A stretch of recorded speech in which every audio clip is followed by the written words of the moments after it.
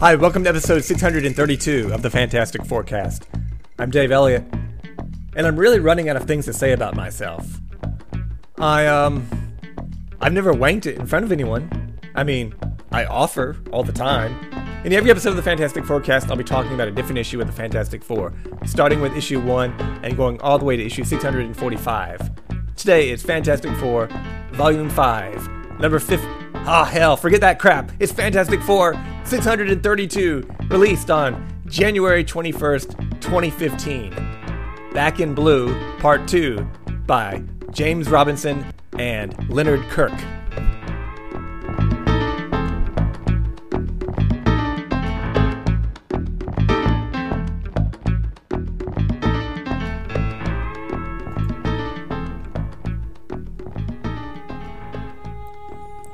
And so they've gone back to their original numbering. Well, they tried. They're still off by 10 issues. And on the cover, they've got this title saying that this is The End is Forever, Part 1.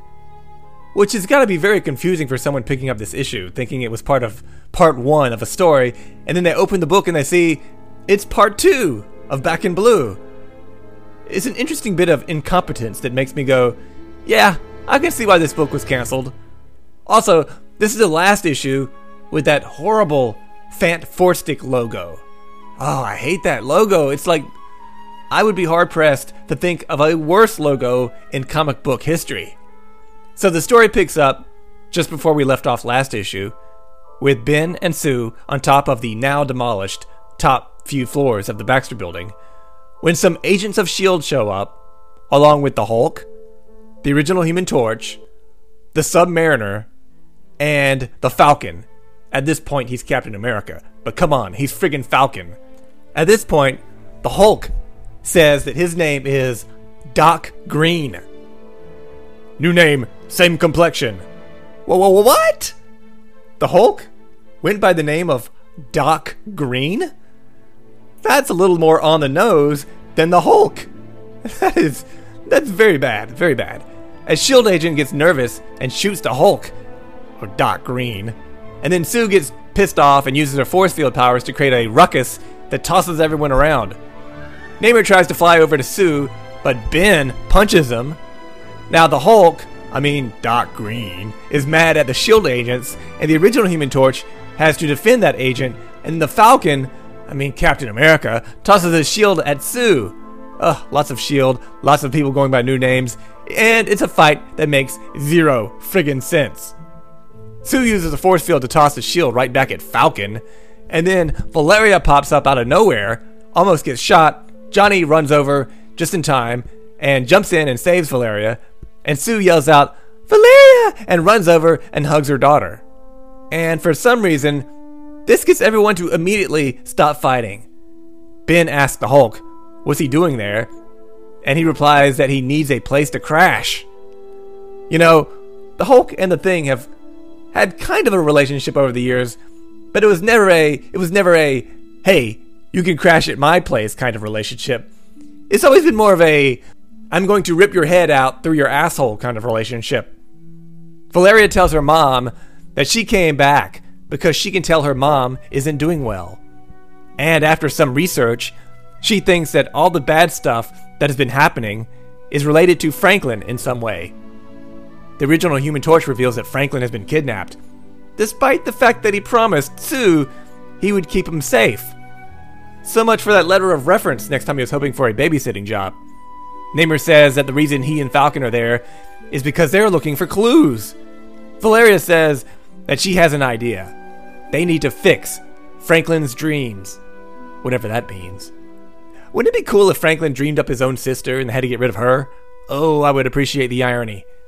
So back on New Eden, where Reed has been strapped up to this machine for the last few issues, Reed decides to go on a little tirade to John Eden, or the Quiet Man, or whatever he wants to be called.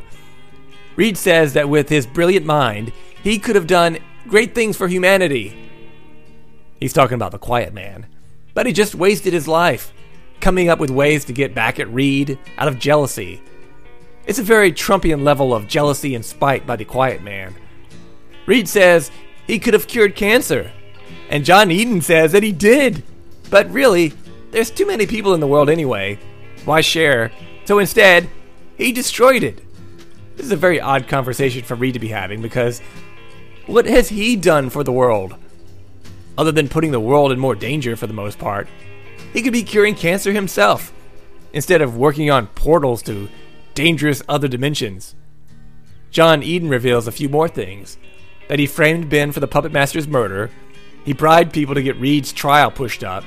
He hired the Wizard to reform the Frightful Four, and to reinfect Sue with malice, he enlisted the help of Psycho Man.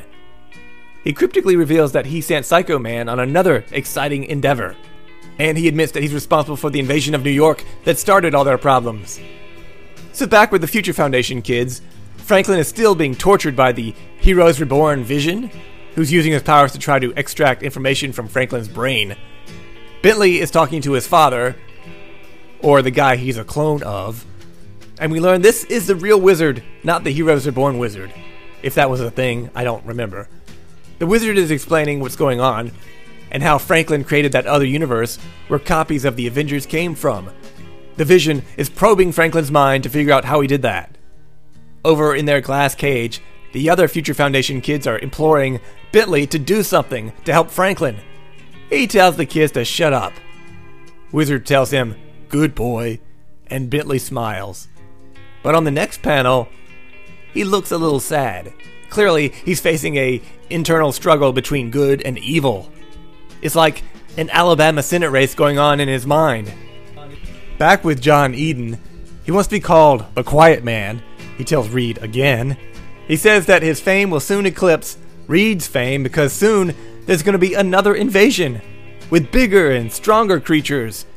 And he set it up so that Reed will get the blame. And Quiet Man will step in at the last minute, defeat the creatures, and get all the glory. Well, that's a great plan. I don't see how anything can go wrong with that plan. Reed says he'll stop him. Eden replies that he's not some stupid Bond villain, revealing his plan in advance so it can be stopped. He reveals that the invasion began 49 seconds ago, and no one can stop it. Or so he says. It's 49 seconds. I'd hardly say it's too late to stop it. But next, we see Bentley again, and he tells the other kids to keep their heads down. He jumps down toward the glass cage, he shoots a weapon that knocks out a couple of the Heroes Reborn people, and then he has his chocolate gun, mentioned quite some time ago, that turns the Vision to chocolate, and he frees the other kids. I never thought we'd see the chocolate gun in action. It's Chekhov's chocolate gun.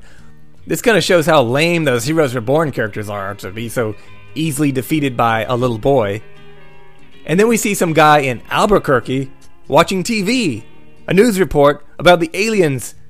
And then out the window, he sees an Avengers Quinjet land on his lawn, and out comes the Human Torch, the Thing, and the Human Torch. Jim Hammond tells the guy that by Order 834.23 of the Avengers Charter, he's being recalled back to active duty. The world is in trouble, and it needs him. So now we learn who this guy is.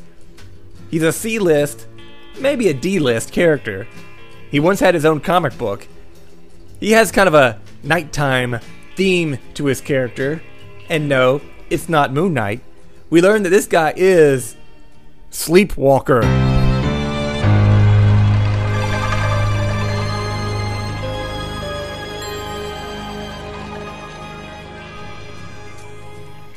Okay, that seemed unnecessary. That's the big cliffhanger ending. It's Sleepwalker. Aren't there better, more well-known characters who can do stuff like enter people's dreams and stuff? Do they really need to bring up this cheap Night Mask ripoff character? Why Sleepwalker?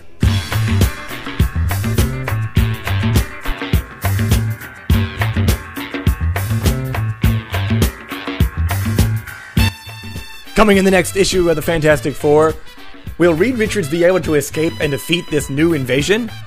Now that Bentley has decided to turn good, how awkward is Father's Day gonna be? And Sleepwalker. Why Sleepwalker? These answers may or may not be answered in the next Fantastic Forecast. And with that, I've got 3 more issues to go.